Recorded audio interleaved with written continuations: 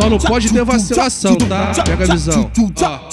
Vacilão, tu conspirou, tu traiu, não fez o certo. Pensou que passou batido, quis dar uma de esperto. A visão aqui é uma, o patrão já deu papo. Falta de fé nos irmãos, tu não é mais considerado. Se tu se visse irmão, teria outra visão. No sofrimento, na favela, mas tu só quis a condição. Tu traiu, tu buniu, nos vendeu, deu a planta, só pensou no momento. Agora vai vir a cobrança, tu traiu, mas tu buniu, nos vendeu, deu a planta, só pensou no momento. Agora vai vir a cobrança, tu traiu, mas tu buniu, nos vendeu, deu a planta, só pensou no momento. Agora vai vir a cobrança.